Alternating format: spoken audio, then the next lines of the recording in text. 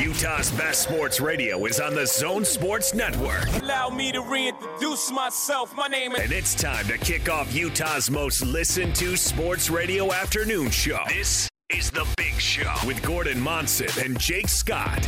Sponsored by Mountain America Credit Union, guiding members forward for over 80 years. On 97.5 1280 The Zone and the Zone Sports Network. Our next guests are the co-hosts of the very popular radio program entitled The Big Show. The Big Show. This is The Big Show. They call me Hollywood. Here come the Big Show. Big Show. Big Show. Ladies and gentlemen, The Big Show. It's a big show.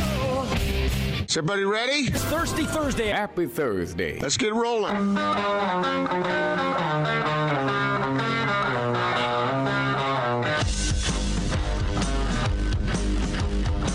This is The Big Show on 97.5 1280 The Zone and the Zone Sports Network. It's The Big Show. Gordon Monson, Jake Scott, 97.5 1280 The Zone. Jake Scott with you today from our Carrier Zone studios here at Vivint Arena. Austin Horton producing across the glass from me and safely social distancing from Casa de Monson, the one, the only, Gordon Monson. Gordon, hello. Hello, Jake. How are you? I'm good, buddy. What's happening? Well, it's it's been a good day for me. Just doing the things that kind of do every day, you know. So what like watching Maury Povich? One time, many years ago, when I lived in California, I made the mistake.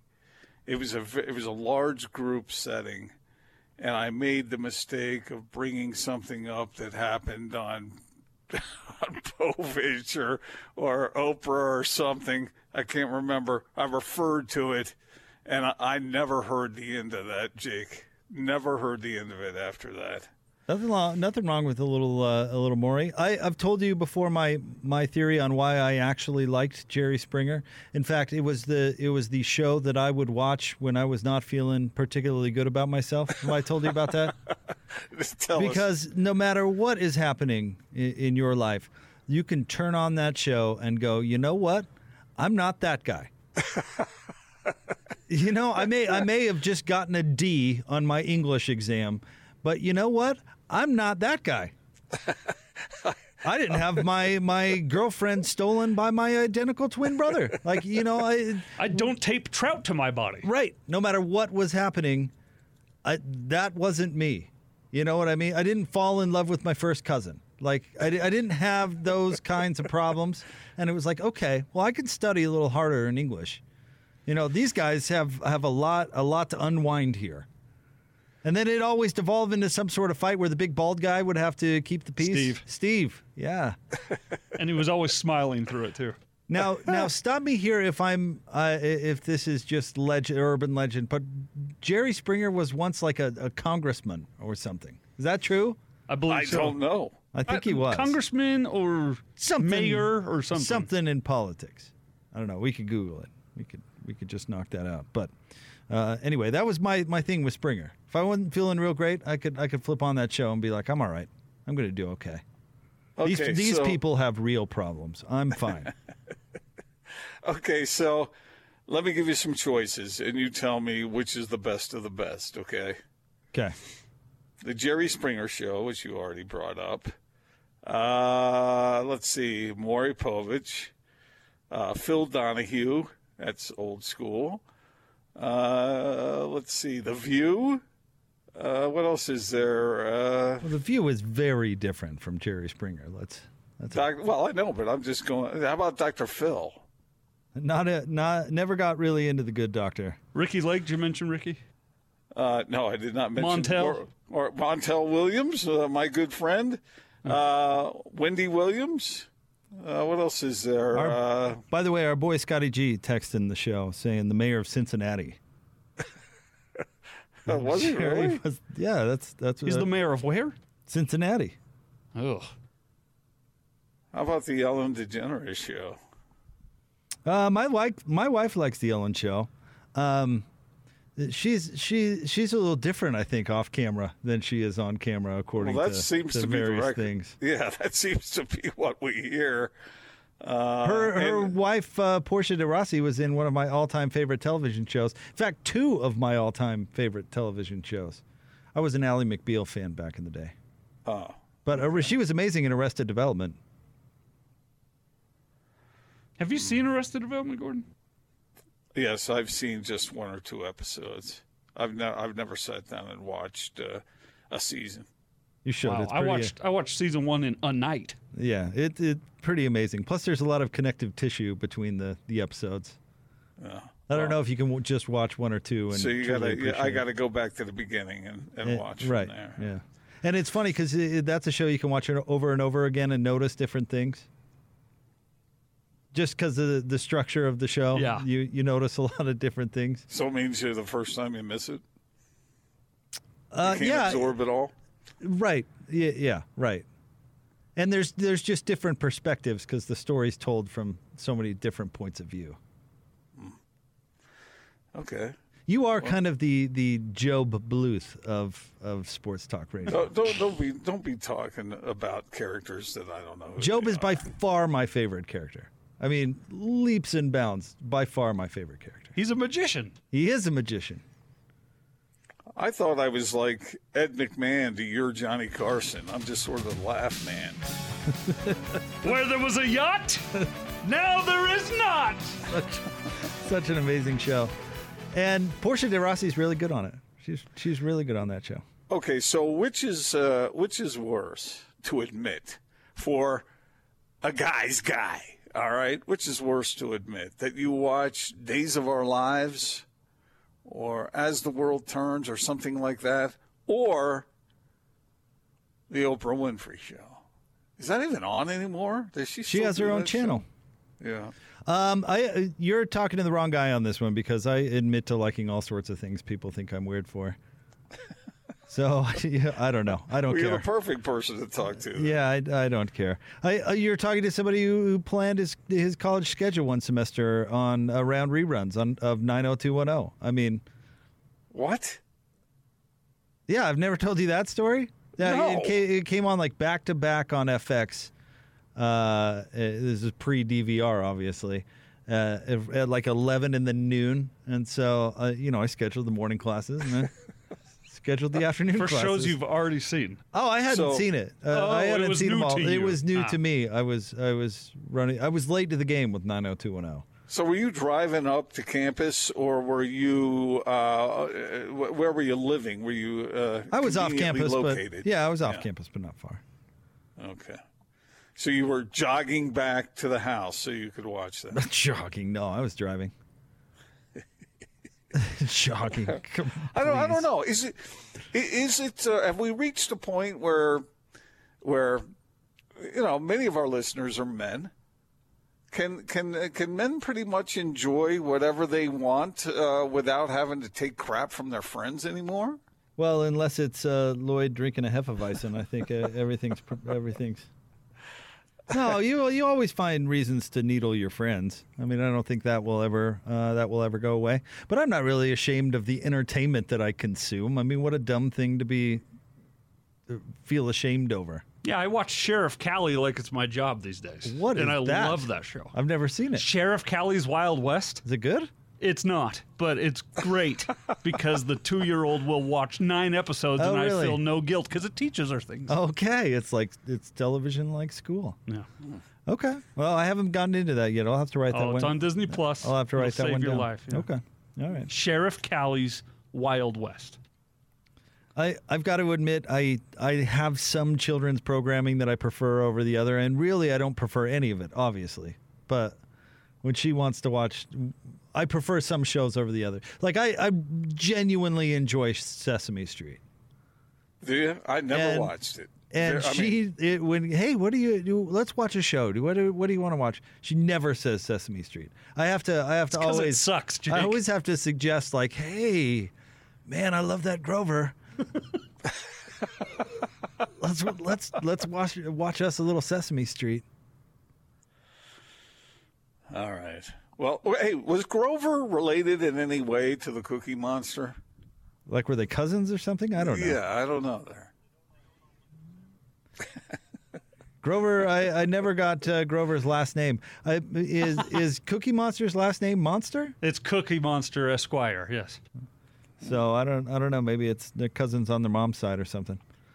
My favorite guy was Oscar the Grouch, of course, as you know. I was wearing his T-shirt. Now, little known fact, the guy that played Big Bird also did the voice of Oscar the Grouch. Really? How about that? And he got it from a cabbie in New York.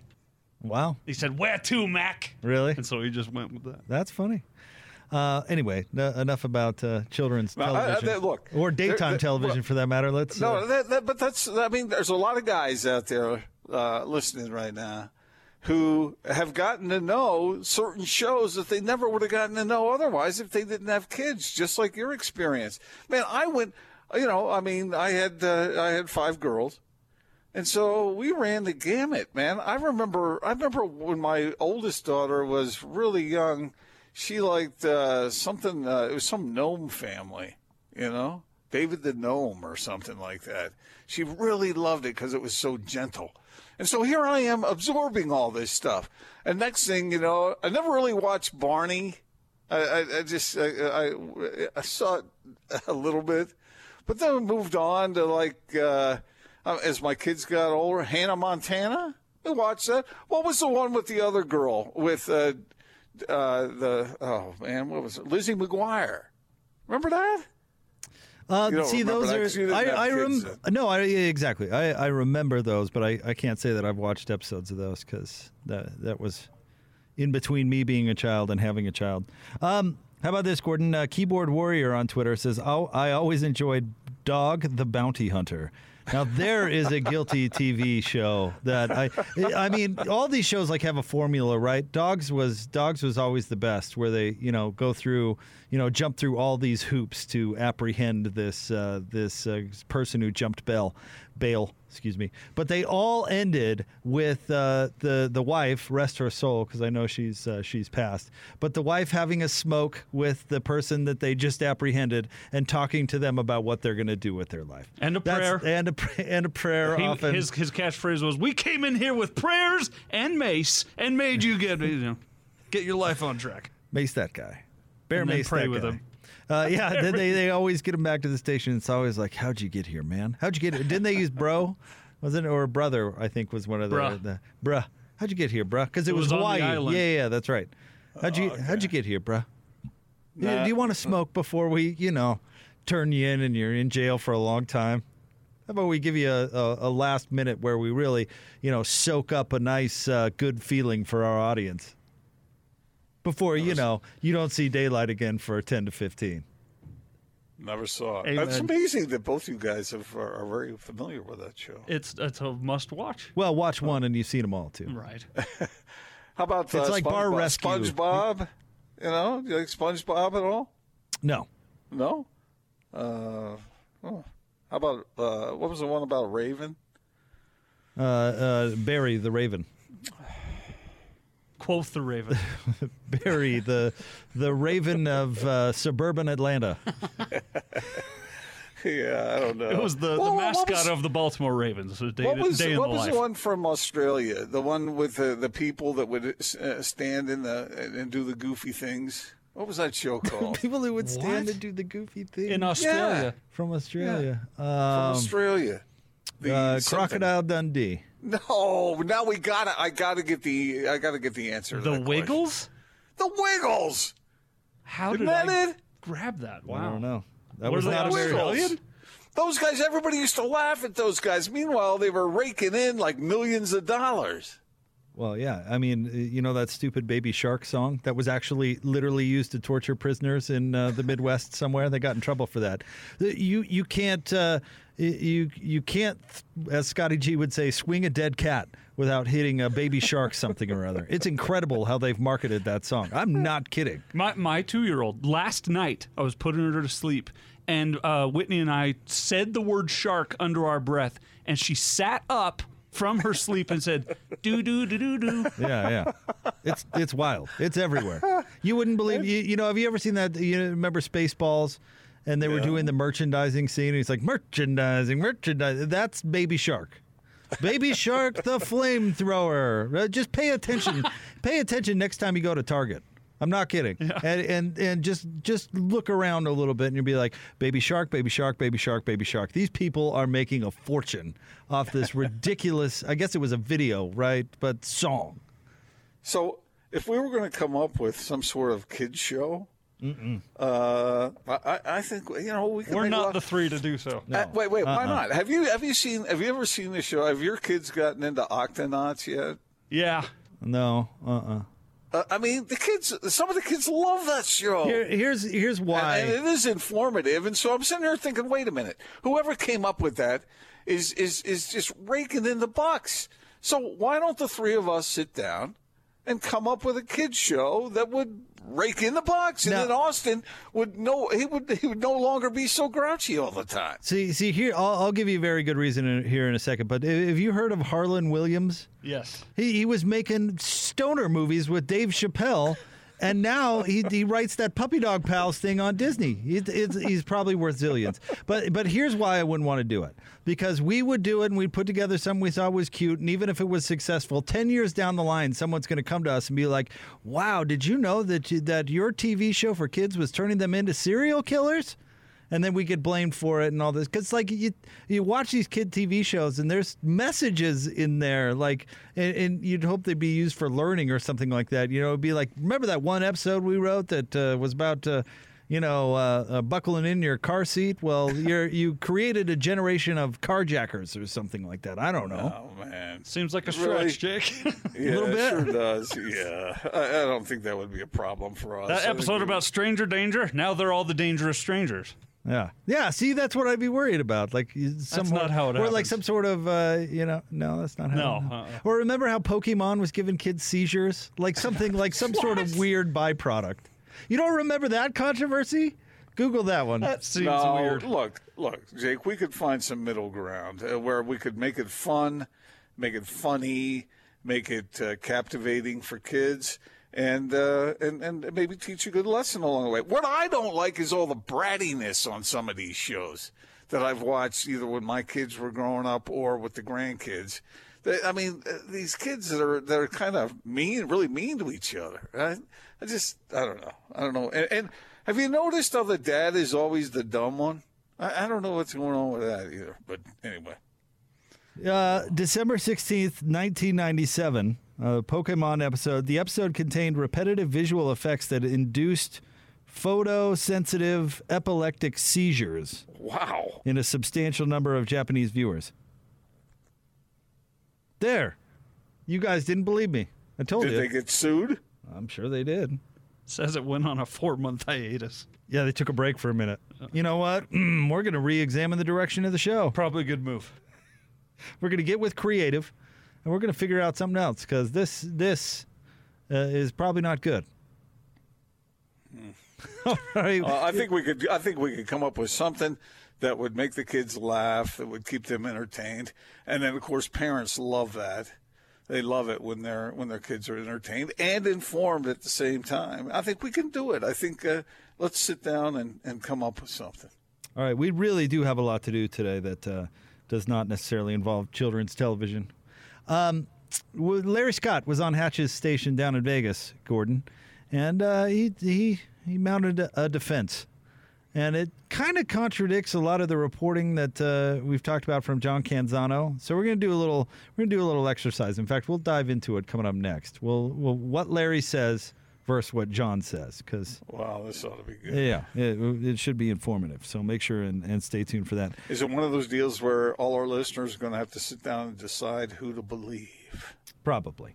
We'll have what's going on at the top 3 o'clock hour, so stay tuned for that. Sam Amick at 4 and Ashley Adamson, speaking of the Pac-12 Network, she will join us at 5 o'clock. So we have a very, very busy show. And Gordon, you seem to be in a lively mood today, so who knows what we're going to get. Well, yeah, I am. I'm eager to get at it. Oh, good. All right. We'll have more Big Show coming up straight ahead. Stay tuned. 97.5 and 1280 The Zone.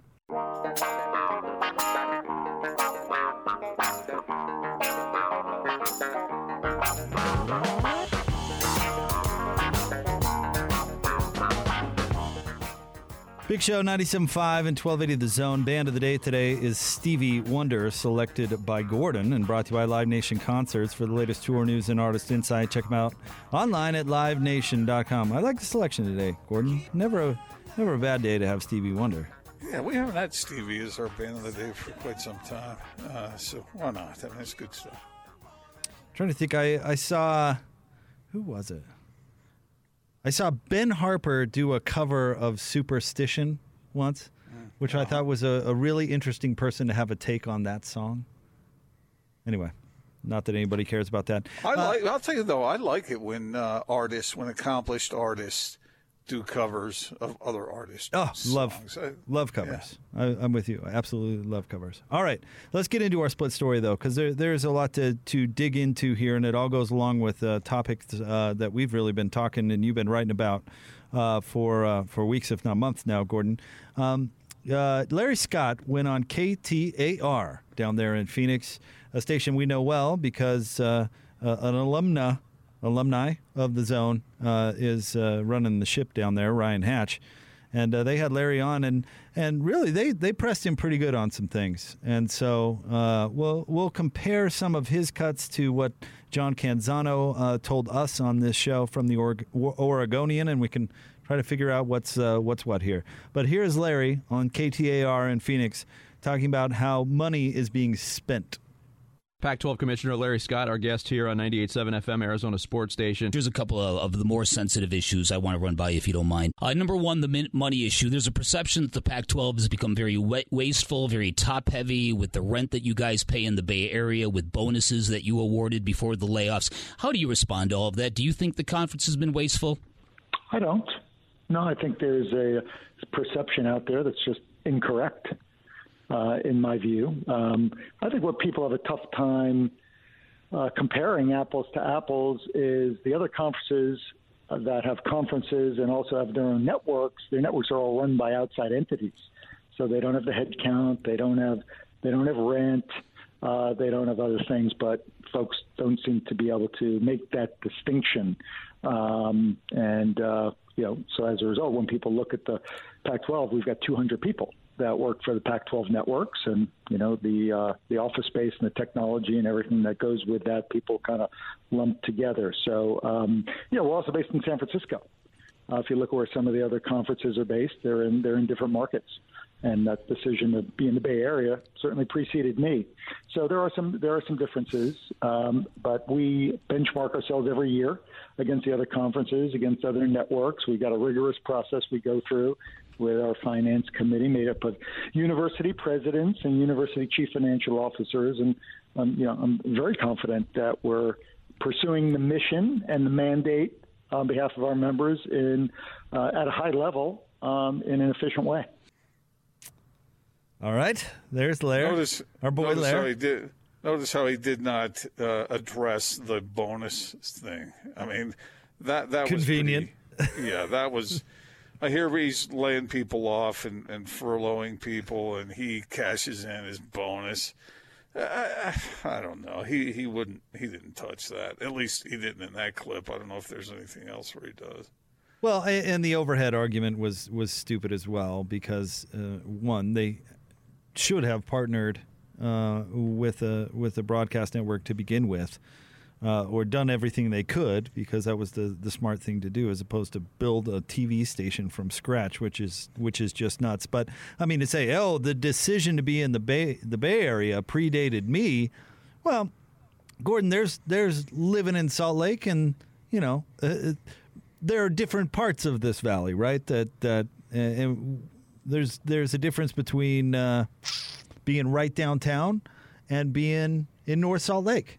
Right? Even though they're only a couple miles away, there's a big difference there. I mean, San Francisco, they're on the most expensive part of the most expensive city in the country. And let me ask this: how long has Larry Scott been commissioner? It's been over 10 years. Yes. Mm-hmm. Okay, so just because they were in San Francisco didn't mean, especially that part of it, as you described, doesn't mean they had to stay there, right? I don't know. When they signed the original lease on that property, was it a 10-year deal? Yeah, I mean, I don't know. Well, let's hear what Canzano had to say on the subject, Gordon, and then we can kind of chew on it more. Larry Scott, the conference commissioner, if you give him credit for anything, I mean, he's just done a really good job of negotiating his own deal. He's got control of the bonuses. So when he bonused himself out and before he laid off and furloughed people, it was, he didn't need approval from the presidents and chancellors to do that. That was already in the fiscal budget. So, he's out now. He's making rounds on radio shows across the Pac-12 footprint, and he's changing the narrative a little bit. He's saying, well, the decision to be in the Bay Area was made before I was hired. And it's true. They were in Walnut Creek with their headquarters. But for people who know the Bay Area, there's a big difference between downtown San Francisco and Walnut Creek or Fremont or Sunnyvale. When Google decided to put its campus in the Bay Area, they didn't go to downtown San Francisco. They couldn't afford it. They went to Milpitas and Sunnyvale, 30 to 40 miles away from there where they could afford the real estate. And it's the Pac-12 should not be doing things that Google doesn't think are good for business. Did Larry Scott ever pay back that loan for his house? No. He still owes $1.9 million, has not made a single payment. Conference gave him the loan interest-free when it hired him. He positioned that as, well, I'm going to have to live in the Bay Area. I'm going to need a loan for my home. He saw that as a cost, right? And so he can't say that he didn't recognize the cost of being in the Bay Area. He chose a home on 4 acres in Blackhawk. It's a community that is upscale in Danville, got a private airstrip next to it. He's living nice, and he's got a $1.9 million home that he purchased when he was hired that's now worth about $600,000 more than what he paid for it. So there's a nice little bonus that he'll get on the end. Good to be Larry Scott, Gordon. You heard him mention the Bay Area thing, which is exactly what Larry said on the Phoenix station. They have more overhead than other conferences, Gordon, and that's going back to a decision 10 years ago that they actually may not have had if nobody was interested in partnering with them. But that's more of an argument to run a lean ship than to just spend away, in my opinion. Yes, I agree 100%. It's fun. I'm just tired. I'm tired of this. This deal where people are asked questions and they don't answer them. They change it to something else. And I wish he would address how he hoodwinked or how he backstabbed, really, those employees of the conference to his advantage. He didn't answer that question, and I want an answer to it. Well, I mean, this is nothing new for Larry Scott, Gordon. You've been in plenty of those press conferences. This is what he does all the time. Yep. At the Pac-12 Media Day, I think it was either last year or 2 years ago when he was asked, like, hey, why is football sucking? And we joked about this yesterday. He points at all the other sports that they're doing fine in and saying, oh, see, things are fine. And it's like, no, that Conference of Champions. Yeah, right. And it's like, that's not answering the question at all. But he never does that. I mean, he really doesn't. Let me ask you a question, because you were captain of the Skyline debate team, right? Were you captain? I guess you could call me a captain, I suppose. Okay. So I heard somebody say that a real art to debate is changing the answer to the question that you're asked into what it is you want to say. Is that true? And is that really the most effective way to debate? Well, I mean, there are entire books written on the most effective ways to debate, so I don't know if I could answer you that. I mean, it's a tactic to take. I don't think. But does that score points? It seems like if someone is actually judging what is happening, they can sniff that out in a second, can't they? It depends on who you're talking to, and what message you're trying to get out there. I mean, are you trying to? I mean, if you're asking me about politics, like, are you trying to fan the flames with your base, or are you trying to persuade hearts and minds? I mean, there are two very different goals. Right. And I understand. so it depends on who you're actually trying to reach. If you're actually trying to score points in a competitive debate, I'd never shy away from the point. Now, you may pivot or alter or change direction that you want the narrative to go. But my particular style was running and hiding was never a good way to go. And that seems like, if you're trying to impress a judge, then, you have to answer the question. But he doesn't want to answer the question. Yeah, he doesn't. He's not trying to win a debate. He's not trying to do any of that. He's trying to sell what he has. It might not be great, but he's going to go out there and he's going to sell it. He's not. He's trying to. It's not debate. It's PR, and he's not particularly good at it. Yeah, I understand all that. I'm telling you, I would have so much respect for him if he addressed every point he was asked, even the tough ones. This is one of the things I used to like about Bronco Mendenhall. Because when he was coach at BYU, especially early on, we used to ask him direct questions about some mistake he made. And he would admit if he made a mistake on many occasions. I was standing right there when I heard him say it. He actually looked forward to the tough questions. And I had respect for that, unlike what I'm hearing these days, and certainly from Larry Scott there. Well, Bronco 1 had answers, and Bronco had a good thing going at BYU, even when he made mistakes. He could probably tell that. Larry, you're not going to like the answers, so he's not going to tell you the answers. Well, that's because his answer is, I wanted the money. Right. And I didn't care about anybody you know else. what? If I were Larry Scott, I wouldn't use that answer either. That's a loser for him. Okay. But hopefully everyone knows that, and hopefully the presidents know that. Oh, the presidents know that. Now, your average fan, I'm not so sure. Yeah. Well, seems like it's pretty easy to understand. And he should be held accountable for that. What else did he say? But wait, real quick, before we move on. I mean, you say he should be held accountable to that. Well, if he continues the narrative of there's nothing to be held accountable for, that worked for him as opposed to, oh yeah, man, I put in a gold-plated swimming pool, man. Nobody wants to hear that answer. But Jake, I would respect him more if he said, who doesn't want an extra $2 million or whatever it was? I mean, who doesn't want that? If he would at least address it honestly. I just can't stand this avoidance complex. Well, I mean, he's not out to earn your respect, unfortunately. I think he's out to put a couple more mil in his pocket before he gets asked to leave at this point. That's probably the other part of it. Austin, do we have time to do another one, or you want to do another one right around the corner? You want to do one more? All right. Here's Larry on KTAR talking about his job security. All right, there's also a adjacent speculation, if you will, that maybe your reign as Pac-12 commissioner is coming to an end. What do you think about those rumors? Do they hamper your ability to do your job? Do you feel like you've lost support of your bosses? Not at all, no. I know, look, there's a lot of rumor and speculation, and that just goes with the territory in a very public-facing role.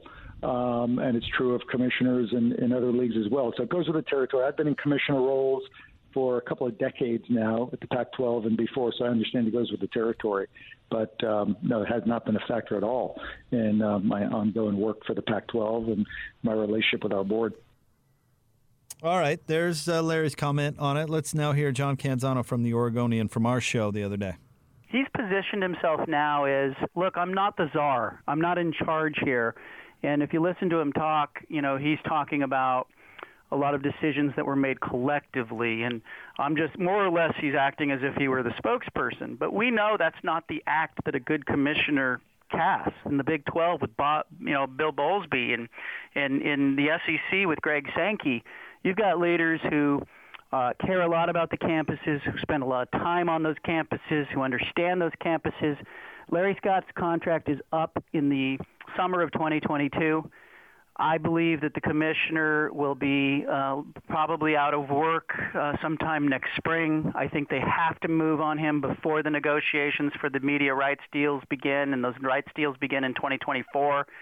So you have to give yourself sort of a lead up in there. And he's going to say, I'm just following the directives of the chancellors and the presidents. But what the Pac-12 needed was real leadership. He just hasn't brought it. I think the next commissioner will be a correction for that. It'll be somebody very tied to campuses, somebody who's got experience leading conferences. Wouldn't be surprised to see the Pac-12 go after a Bob Bowlesby in the Big 12 and try to bring him back. He started at Stanford. So I think there's some opportunities there for the presidents and chancellors to fix this and get it right. See, I think this is where John really hits the nail on the head, and really his contrast to Larry Scott's answer is really, really interesting, because I don't know if people notice this stuff, but yeah, Larry has, I just excited to work with these presidents and chancellors, and even right down to his press conferences involving the COVID-19 situation where he's on those. It's not like I'm Larry Scott and I'm taking the bull by the horns. It's, let's talk to this athletic director and let's talk to this expert right here, where it's not, it's almost like he's passing the buck, when I think John's really right. The job requires real leadership. My experience with Larry Scott in asking him questions, Rome is burning and he doesn't even, he doesn't acknowledge it, And that reminded me of that when I heard that he said that he's not in hot water at all with his bosses. The way he described it, it sounds like they love him. Well, there's no way that's true. Well, he's got new bosses. There's only 2 left of the bosses that hired him. So, I would guess that he's not. There's no way he could be on as firm a footing as he has been in the past. There's no way that's true. Well, I don't know how you can look at the evidence, look at the results, and be happy with it. But it's the same tune. It's the same tune that John is describing there. You ask him a question, and he's not grounded in reality. Remarkable. Yeah, and I don't know. It's not the way that I would try to save my job. I mean, I would definitely try to make a more commanding presence, and as opposed to worrying so much about the blame, I'd concentrate on what we're going to do now. But that's something Larry's done throughout his tenure. John told us the other day about a good buddy of his that they've given over $1 million to consult him on PR matters. I mean, right. He's really concerned about the narrative, right down to interference one way or another in how the league is covered. Was it at the L.A. Times where they tried to basically buy a beat writer? Yeah. And, right down to giving John all this access so that he'd come down and write a favorable column about how great they are. Right. He's so worried about that part of the job that he's not doing the job. The job requires somebody to lead it strongly in one way or another, because you're herding cats. It's like Football Friday with Alema and Mac. Your whole job is to coordinate 12 different universities. I mean, that's hard stuff. Even the walking hairdo, Craig Thompson, never passed the buck to the presidents and chancellors. He took a lot of heat, but he never hid behind anybody.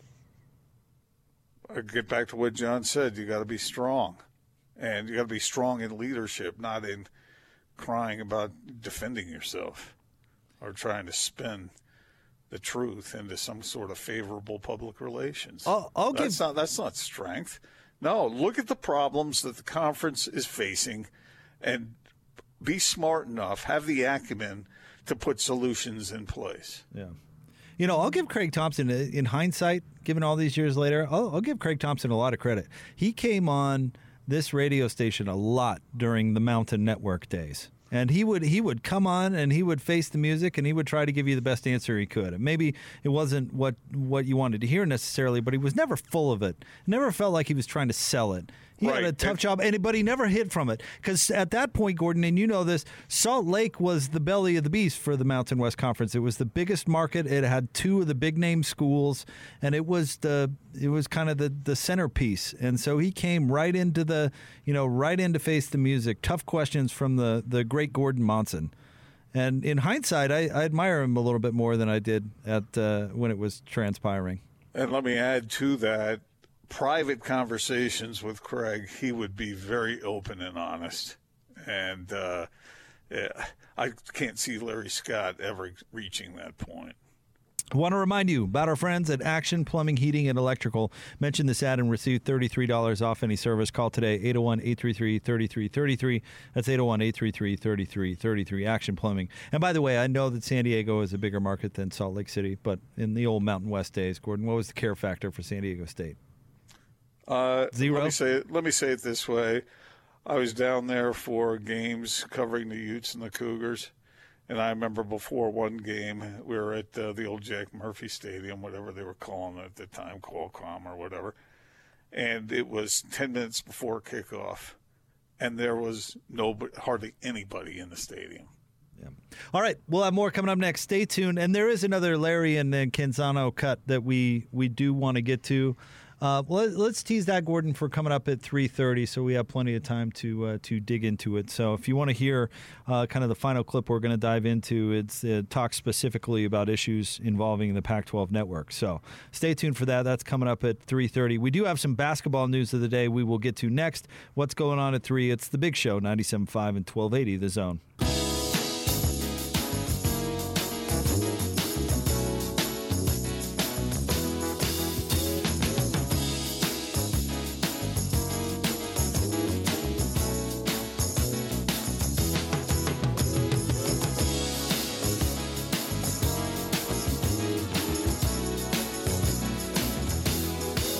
Big Show, 97.5 and 1280 The Zone. Want to remind you about our friends at Syringa Networks, home to complete business telecom and IT solutions backed by an industry-leading SLA that guarantees the uptime your business needs. It's effective communication for 21st century Utah. Get started now at syringanetworks.net. We'll get to what's going on coming up next. But a couple pieces of NBA news we need to get to today. Gordon, came out this morning. Rockets general manager Daryl Morey is stepping down. Which I love it when they say stepping down to, was it nice or what? I mean, he was asked to step down. I thought that Fertitta said not that long ago that his job was safe. Is that the doomsday scenario? When you hear that, you're in trouble. As usual, yeah. I think that wasn't good. This is really fascinating to me. He was the one who kind of kicked up the situation with the NBA and Hong Kong, and that's an ongoing saga. I would hope that has nothing to do with it. I really would. I really think it's the case of how many times we see this all the time, Gordon. A new owner comes in and they get along with the established staff and those things for a little while, but eventually the new owner is going to put his own people or the people he wants in there. I mean, we saw it with RSL here locally, right? So we're seeing it eventually with the Clippers now with Steve Ballmer as he's moved Doc Rivers out the door. So it's not an uncommon story, but he is somebody who's fairly respected across the board. Yes. Starting with Houston, what do you think is going to – okay, so Raphael Stone, who was VP of basketball operations, is taking Morey's job now. And apparently Morey is going to work as an advisor, certainly through the coaching search and whatnot. And there are rumors of Jeff Van Gundy, who interviewed on Wednesday with the Rockets, is a real candidate for that job. I don't know how that's going to go.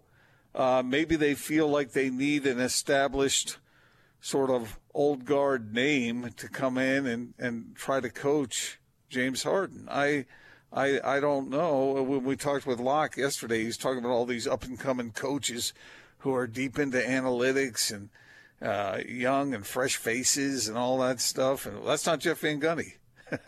No. But maybe they feel like a coach who doesn't have some degree of heft to him would come into that situation and get steamrolled.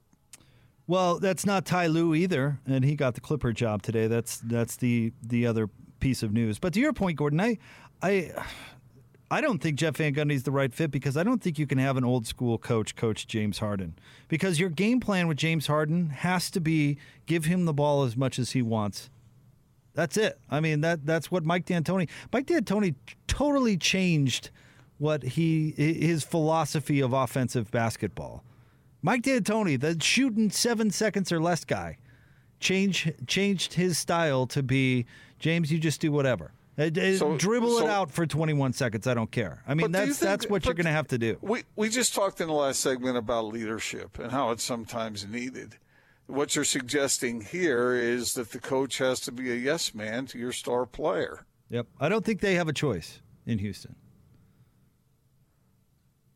Maybe they think Jeff could step in and find a way to talk some sense into James Harden. Do you want to score a bunch of points or do you want to win championships?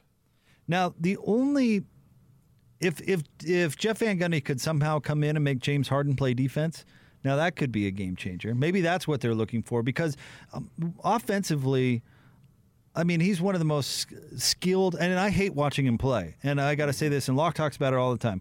He's one of the most skilled offensive basketball players the game has ever seen. Sure. So it's, is it a bad philosophy to have the ball in the hands of one of the best offensive basketball players we've ever seen? I mean, is that a losing philosophy? I don't know.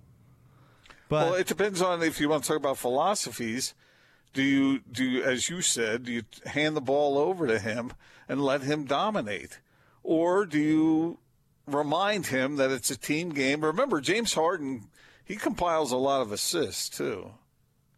He just wants to control things, where he wants to be the gatekeeper as far as either I'm going to shoot or I'm going to determine who's going to shoot. Yeah, the modern assist, the meaning has changed. Because there used to be this stat we all looked at, and envisioned John Stockton, this selfless player who was setting everybody up. Well, he's still setting everybody up, but it's in a much different type of way. Well, it's a much more selfish type of way. That's why with what the Jazz do that I appreciate as an observer of basketball is the pass before the pass that becomes the assist. What kind of credit does that guy get for moving the ball properly? Yeah. Well, in Houston's case, it's, all right, you're going to have to use your whole team to guard James Harden because he's that good. So all 5 players are going to have to guard James Harden. And so the other guys, they have to make open shots, and they'll get a ton of open shots, and that's what they've made a living on. If James Harden doesn't get the points himself, they have to have 3 guys guarding him, so somebody's going to be open. And hey, it sounds pretty good, right? I don't like watching it, but it sounds pretty good. But the problem is he's such a one-sided player and kind of weird in a doggy nature on defense too. It's tough to surround him with teammates because if you do that philosophy, Gordon, your teammates don't really matter all that much, right? If you surround him with a bunch of talent, but he doesn't pass to it or doesn't take advantage of that talent, what's the point of that talent being there? That's why I don't think we've seen. That's why I don't think we've seen their record really go up or down all that much over the past few years. Man, they were so close when they lost that series to the Warriors. They were so close, could not get it done, and so now it blows apart. Stan Van Gundy, as we talked about, noted yesterday, apparently he's a strong finalist for the Pelicans job. Both the Van Gundy brothers back coaching again. Here's what I think Locke was getting at yesterday, and I think he's right on the money. The NBA is like Hollywood, where there's not a new idea, and they just keep reheating the same crappy movies. They keep let's change it around, and this time we'll do it this way. This time Clark Griswold will be played by the dude from The Office, and Beverly D'Angelo's role is going to be played by Christina Applegate. Man, this is going to be a great movie. And then everybody's surprised when it's not. How do these NBA teams hire the same handful of coaches over and over and over again? Well, that's exactly what they're doing. Tom Thibodeau hired. Billy Donovan hired. Ty Lue, Doc Rivers. They're all just changing chairs. And the NBA's always done it to a certain extent. And even with so much success and Locke listed them off yesterday, Nick Nurse, Quinn Snyder, Brad Stevens, who else did he have on the list? He had 4 or 5 guys that were kind of went through a different process to get their head coaching job. And it's had a bunch of success. Budenholzer on that? No, he tried to. He was trying to talk himself into Coach Bud, but Coach Bud had the job in Atlanta. So, but I'm not surprised by the Ty Lue hire, except for why did it take so long? I mean, he's already on staff there, and if they really wanted him, they could have made that move, weeks ago. I always found that fascinating when guys are already part of the organization and then you off the head guy, and then you promote a guy whose wisdom had already been utilized somewhat unsuccessfully within the program. Now, maybe the voice wasn't loud enough, and maybe he can have that voice and express it better without being in the shadow of Doc. But I don't know. If you have an asset and you get rid of somebody, is that addition by subtraction? Well, no, we've seen it go both ways, right? And actually, this plays into another little bit of news because Nick Nurse took over there in Toronto and won a title, right? He was on staff there before. Bronco Mendenhall was on staff under Gary Croton, and that worked out pretty well. But Dave Yeager got hired today. He's going to be assistant coach in Philadelphia under Doc Rivers. All I got to say is watch your back, Doc. Because remember how well it went for, was it Lionel Hollins for having Dave Yeager as his number one assistant? Talk about an assistant coach that submarined his boss. That was ugly. Remember our boy Barry Hecker told that story, and it was like, wow, because Barry was on staff there. I have heard that tale time and time again, where a head coach is paranoid, always suspicious of his assistants, that they're out to get him, that they can't trust them. I don't know if would you hire somebody you couldn't trust? Well, Lionel Hollins did. I guess I'd try not to, but you never know. You know, that'd be like nobody goes into a job and be like, you know what? Yeah, I think I'm the right man for the job. And the minute your back's turned, I'm going right for yours. I don't think that anybody would ever bring that up in an interview. Well, that's like you and I loving to have Austin as our producer, and we were suspicious that he was going to sabotage us somehow.